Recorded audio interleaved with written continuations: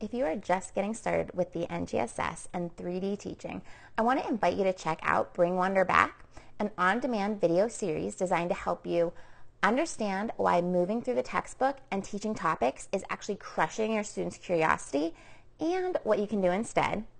It's going to help you shift the work of learning where it belongs by building your understanding of explorations and discovery-based teaching practices. And finally, I'm going to help you take the first steps toward transforming your students into scientists through 3D learning, which is really what the NGS is all about. You can access this video series at iExploreScience/Wonder and get ready to bring wonder, engagement, and a love for learning back to your science class. All right, to the show.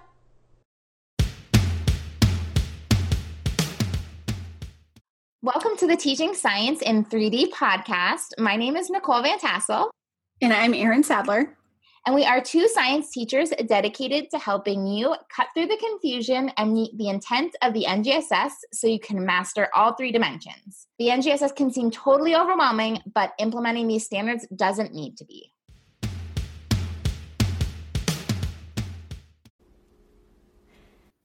Hello, everyone. I've talked a lot on this podcast about the way that I primarily use lecture in my first few years of teaching, and I've talked about what a horrible experience that was and how horrible it was for the students. But what I started doing after that wasn't a whole lot better. I pretty much kept lecturing and added in lab days. And these days were a little bit more relaxed and students got to do hands-on stuff, but I don't know if it enhanced their learning at all. I was aware that something wasn't working, so maybe I needed to do more lab days. So I made this rule in my lesson planning that every Thursday was going to be a lab day. I paid absolutely no attention to my instructional sequence, and I just threw in a lab every Thursday. I don't know what problem I was intending to solve, but I really thought that this was going to be a good idea, and other than making it more predictable for sharing equipment, it wasn't great. So this might sound really silly, but I'm not the only teacher who's done this. But I've learned a lot since then. And doing labs for the sake of doing labs isn't particularly beneficial. I'm in several Facebook groups for science teachers, and one of the most common posts is for someone asking for a lab for a given topic. Like, does anybody have a lab for ecology? Or does anyone have a lab for forces? And if this is you, don't worry, because my post would have said something like, I'm looking for some random lab for Thursday. But I think that we can do better. We can make our lab or investigations more purposeful for our students. So that's what I'm talking about on today's episode. I'm going to give you 3 ways to create more purposeful labs. You might have noticed that I love doing episodes that include short lists, and I probably will continue to do that. I love particularly using 3 ways to do something because I feel like that simplifies it and makes it easy for you. So just know that that's probably going to continue to happen. But before I get into that, I want to let you know that I'm hosting a free training on Monday, June 7th at 5 p.m. Pacific. This training is related to another problem I hear teachers talk about when they talk about their classroom labs. I'm going to teach you 3 simple, see there's that 3 again, 3 simple ways to increase student independence in the lab. So to sign up for this free training, go to sadlerscience.com/independentlab. That's all one word after the slash. And don't worry, if this time doesn't work for you, sign up anyway, and I'll send you the replay when I'm done. So again, that's sadlerscience.com/independentlab. Okay, so let's get to it. Here's the biggest problem with what I was doing.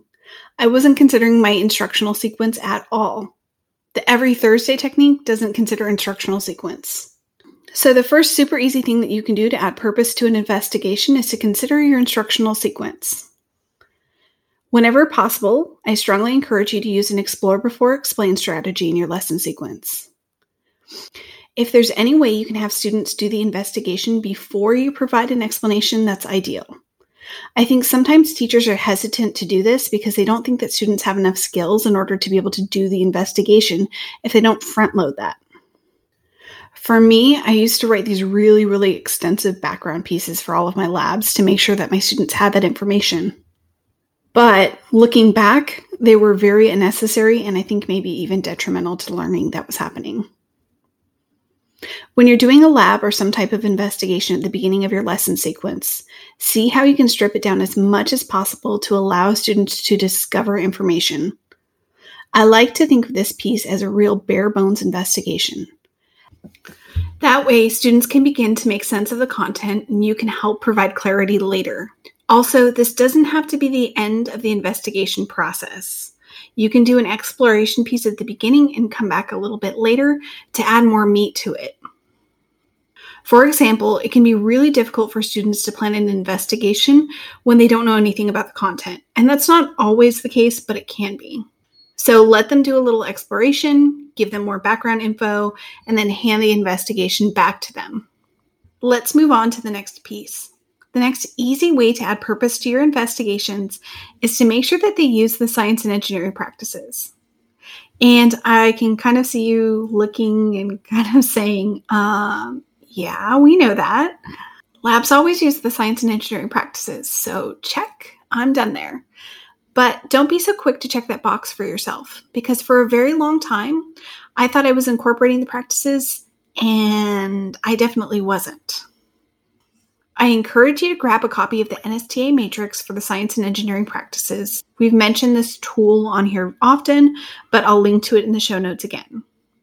Before you do a lab, I would like you to try and circle at least one of the subcomponents, preferably within your grade level band, because let me tell you, I definitely couldn't for a long time.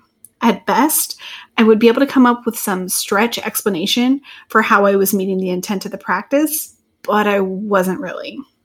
Remember that these connections should be clear and explicitly taught to our students. So I'm going to bring up a lab that I loved using in my classroom, but the way I was doing it didn't connect to a practice at all. I did a strawberry DNA extraction in my science class for years. If you aren't familiar with this, students use a few ingredients to extract DNA from a piece of fruit. I used a solution of shampoo and salt and water. The kids put the solution in a baggie with their fruit, and they would smush it up really good for several minutes. Then they would strain the fluid from the mixture and add it to very cold isopropyl alcohol. Then we'd use a paperclip to scoop out this white stringy stuff, which was the DNA from the fruit. It's really cool, and the kids really enjoy it, but there is zero connection to the science and engineering practices. That doesn't mean that I should have stopped using it. This could have been an engagement style activity, or I could have modified it to incorporate a practice. Like maybe I could have added modeling in some way. But when I think back, there were several things like this that I did that didn't help students understand how to plan an investigation. And it wasn't like I was incorporating another practice. I wasn't like analyzing and interpreting data. In this activity, there was no quantitative data. They made qualitative observations, but there wasn't really interpretation happening, so I couldn't check that box. And I mean, I asked some questions, but I definitely was missing the mark there as far as those science and engineering practices go. I think often we're happy with saying we did a lab, but we forget those practices. And again, if you're doing this occasionally and incorporating the practices elsewhere, it's not the end of the world. But be mindful that you aren't missing opportunities to incorporate the practices. And more than that, make sure that you're not losing sight of the practices altogether. So think about how you can modify your investigations to specifically target those subcomponents. If they can't be modified, consider ditching them, or at least be aware that you need to bring in those practices in a different way. Finally, make sure that you're giving your investigation some context. And I think the best way to provide that context is to use phenomena. Ideally, your investigations would relate to your anchoring phenomenon in some way. For example, I like to use investigations to help students answer the questions that they came up with when I introduced the anchor. Or maybe it helps answer one of the questions that students have come up with since then.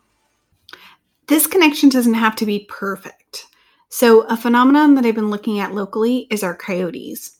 For some reason, we've lived here for about 15 years, and we've seen the occasional coyote, but nothing like what we're seeing right now.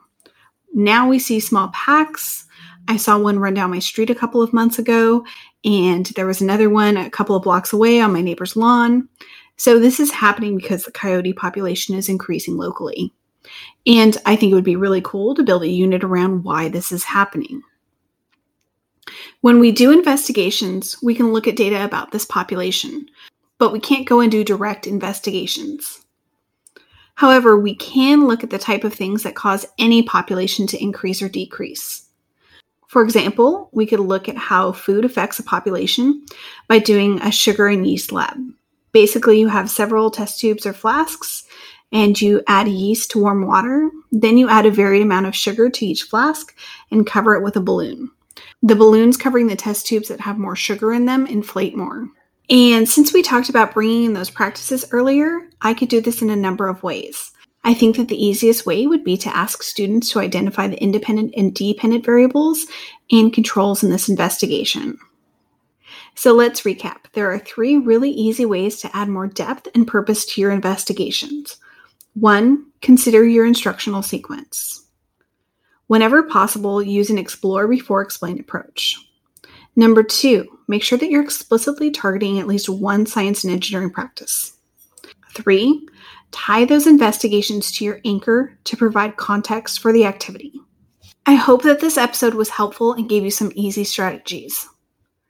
I also hope that I'll see you at our live training on June 7th at 5 p.m. Pacific. Remember to register at sadlerscience.com/independentlab. That's INDEPENDENTLAB, all one word. Thank you for your support of this podcast. If you're enjoying it, please subscribe. Also, if you have time to rate and review us, it's super helpful. It actually helps us be found by other teachers, which is why we're doing this whole thing. Nicole will be doing an interview next week, and she and I will be back together the following week. Thank you so much for listening. Goodbye.